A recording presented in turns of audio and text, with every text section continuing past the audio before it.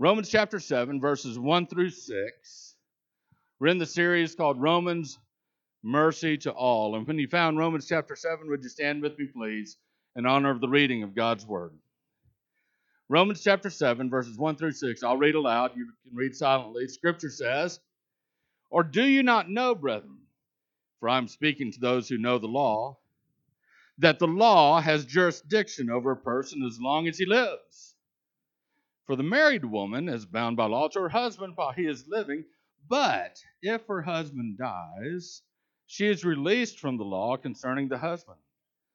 So then, if while her husband is living she is joined to another man, she shall be called an adulteress. But if her husband dies, she is free from the law, so that she is not an adulteress, though she is joined to another man." Verse 4, "Therefore, my brethren, you also were made to die to the law through the body of Christ, so that you might be joined to another, to him who is raised from the dead, in order that we might bear fruit for God. For while we were in the flesh, the sinful passions which were aroused by the law were at work in the members of our body to bear fruit for death.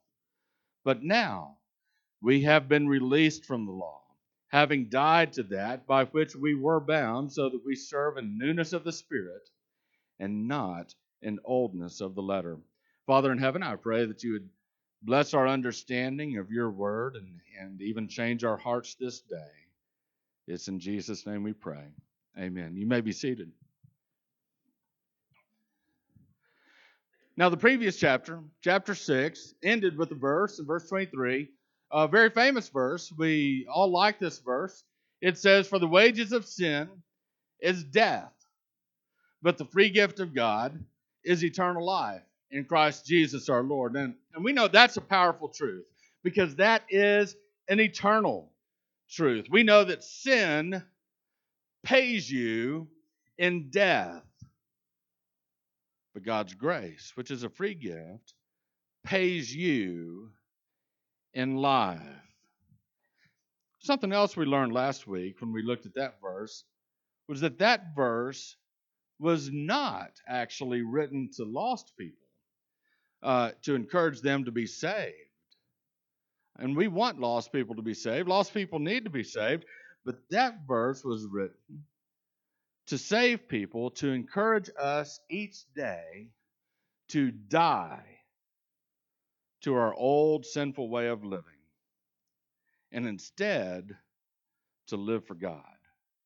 That verse is really an encouragement to you, Christian, to live for God and not go back to those things that lead to death. Now, it's certainly true that lost people will die a second death at the last judgment. And we absolutely want lost people to receive God's gift of eternal life.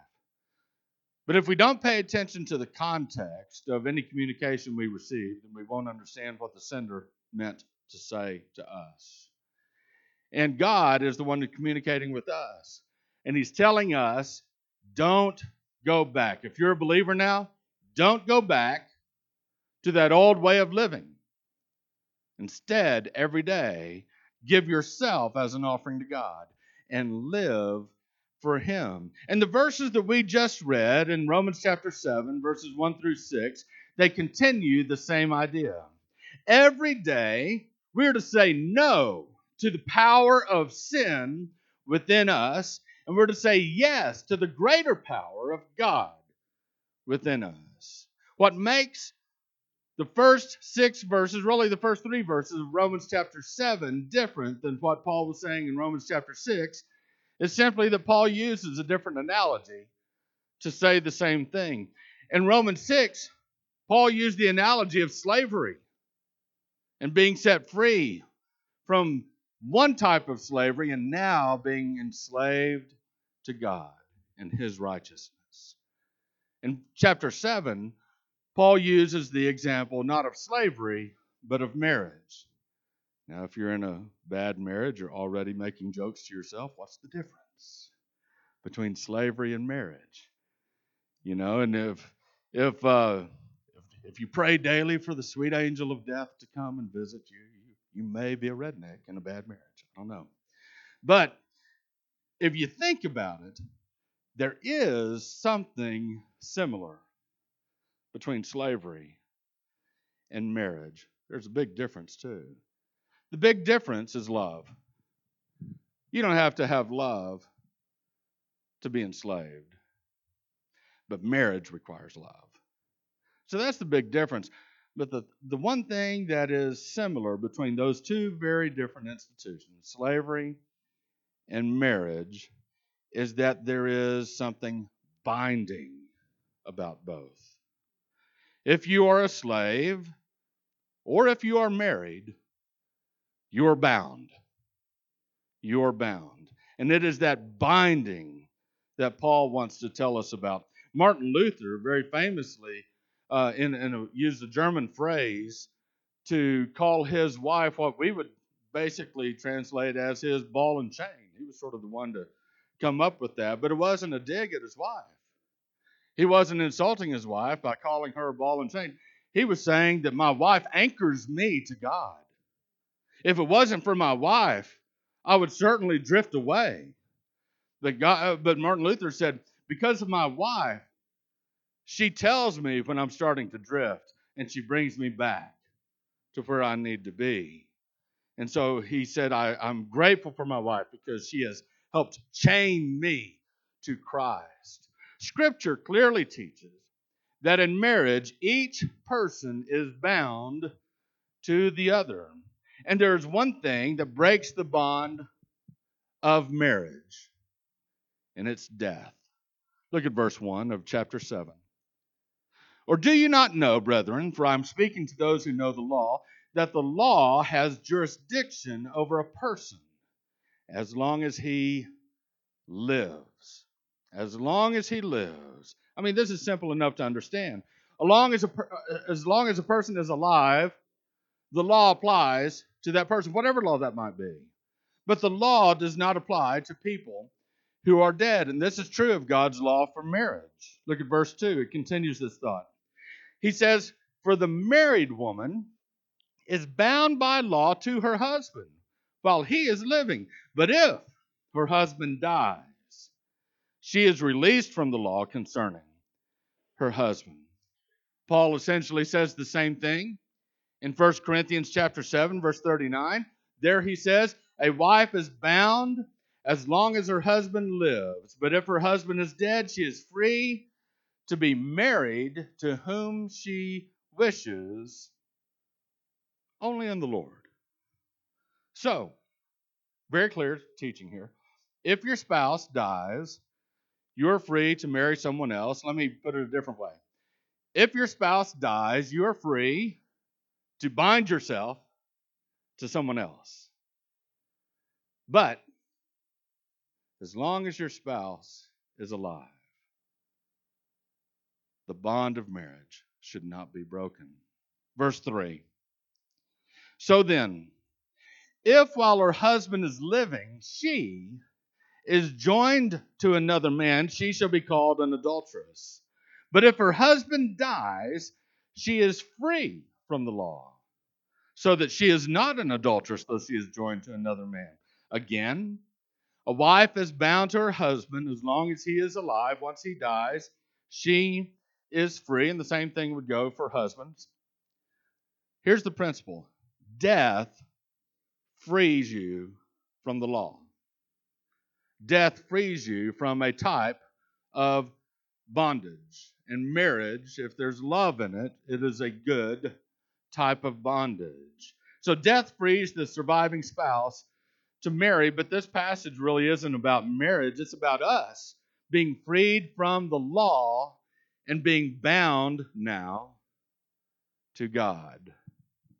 Look at the next verse, verse 4. We read, therefore, my brethren, you also were made to die to the law through the body of Christ, so that you might be joined to another, to him who was raised from the dead, in order that we might bear fruit for God. The Bible teaches, especially in the book of Romans, that when Christ died on the cross, you died with him. Remember that old song, Were You There? Were you there when they nailed him to the tree? Were you there when they crucified my Lord? Were you there when he was raised from the dead? Because the author of that song understood something. We were there. We were there spiritually. You might say, how could I be there? I'm only 49 years old. This happened 2,000 years ago. I wasn't there. Listen, here's how it happened. When Christ died on the cross, you died with him. And here's how. Your belief, your faith in the Son of God who died on the cross and who rose from the grave, that is a spiritual reality. And that reality exists in a spiritual realm. In this spiritual realm, you, as a believer in the Son of God, you are forever connected to Christ. And that happened the moment that you believed in him. You see, when Christ died on the cross, you died with him. When Christ was buried in the tomb, you were buried with him. And when Christ rose from the grave, you rose with him. This happened in a spiritual realm that you and I cannot see with our eyes, that we cannot touch with our hands, but it's real. And because it is real, there are very real life implications in your life right now. You see, because you died with Christ and you were buried with Christ, you are free from the law. You are as free from the law as a widow is from her dead husband. That's what Paul's saying. You are free from the burden of the law. That's what Paul's talking about in Romans chapter 7. Here's something else. Because you were raised with Christ, you have the resurrection power within you in the spiritual realm to say no to sin. You have the power to reject sin. You have the power to say no to temptation. You didn't used to have that power. Before you believed in Christ, you were carried away by whatever temptation came along, but now you have the power within you through Christ to say no to that sin. And not only that, but being raised with Christ also means that later on someday, when every one of us is resurrected from the dead, we will not suffer the second death. We will not be cast into the lake of fire at the judgment seat, but rather we will continue to live in glorified bodies with our Lord and Savior forever and ever. And then you won't have to deal with the power of sin anymore in your life. Because this mortal body that you and I have that gets old, this mortal body that gets gray, this mortal body that gets wounded, this mortal body that gets sick, this mortal body that has sin present within it, tempting us to disobey the one who created this mortal body will be gone forever, and you'll be given a brand new body, a glorified body, just like the one Jesus received. And we'll live forever with him. And here's the crazy part about all of it. Because you're connected to Christ in the spiritual realm, and because Christ, Jesus Christ, is the Lord over all of the universe, over the spiritual realities that we cannot see, and over everything physical we can, because he is Lord over it all, there's coming a day when he says that you and I, we get to reign with him. That's crazy. That's amazing. I don't deserve to reign over anything, but we get to reign with him. I wonder who's going to reign over Lubbock. I don't know. We get to reign in the new heaven and new earth because we're connected to Jesus in this spiritual realm. If we would only understand that and grasp that, it might really make a difference in how we live our lives. And all of this happens simply because there was a time in our life when we said one thing to Jesus. We said yes. We said, yes, I believe in you. Yes, I will follow you. Simply by saying yes, simply by having belief, by having faith in Jesus, God says to us, oh man, I've got so much for you that you can't even imagine. Paul, who had been to the third heaven, whatever in the world that means, Paul, who had been to the third heaven, who had seen things through visions or through experiences that we can't even fathom, he said, I can't fully explain what we have coming for us, but it's good. It's good. And so we have to continue in our belief. You know, it didn't used to be this way in each of our lives. There was a time in our past when we didn't believe in Christ, for each one of us. Verse 5, Scripture says, for while we were in the flesh, the sinful passions which were aroused by the law were at work in the members of our body to bear fruit for death.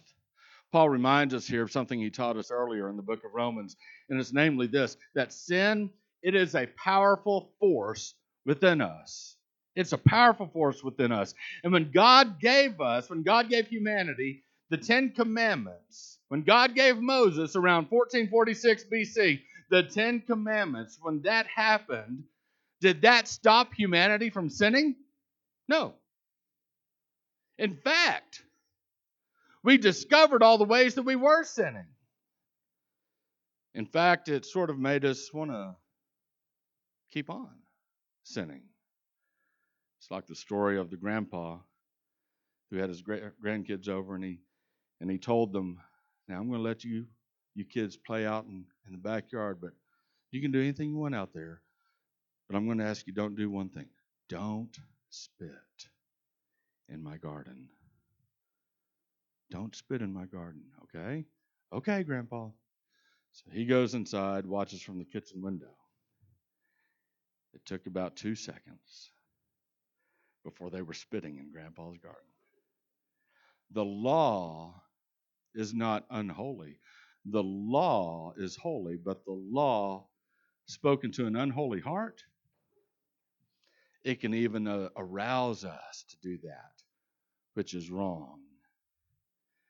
And Paul is mentioning that in verse 5. You see, prior to coming to faith in Jesus Christ, your sinful passions that were within you were leading you to do unrighteous things. And you would have paid for those unrighteous things in death, not only in this life, but at the second death, at the lake of fire. But if you're a believer, that's the way it used to be for you. It's not that way anymore because you don't have to pay for your unrighteousness. We have a friend who paid on our behalf. We have a friend in Jesus who paid for our wickedness on the cross. Verse 6, Paul says, but now we have been released from the law, having died to that by which we were bound, so that we serve in newness of the Spirit and not in oldness of the letter. You see, in marriage, when a person dies, the surviving spouse is free. But in the spiritual realm, when someone dies with Christ, the one who dies with Christ becomes free. We used to be bound by the Ten Commandments, and that just resulted in more sin and death, but now we're free to serve God. Now we're free to engage in things that result in righteousness, to bear fruit for eternal life. And all of this happens, Paul says in verse 6, in newness of the Spirit. Up to this point in the book of Romans, Paul hasn't mentioned the Holy Spirit very much. That's about to change. because it is through the work of the Holy Spirit in us that we can live for God. Today, you can be free. Can you be free from the presence of sin in your life? No. Sin's here. Sin is within you. Sin is all around you. You live in an environment of sin, and you have a mortal body that wants to sin. Okay, so here in this life, I'm not going to sell you something that's not true. Here in this life, if you give your life and your heart to Christ, I'm not telling you that you'll never sin again. I'm not telling you that you'll never be tempted. I'm not telling you that sin will no longer be a power within you, because it will be, tempting you to do what is wrong.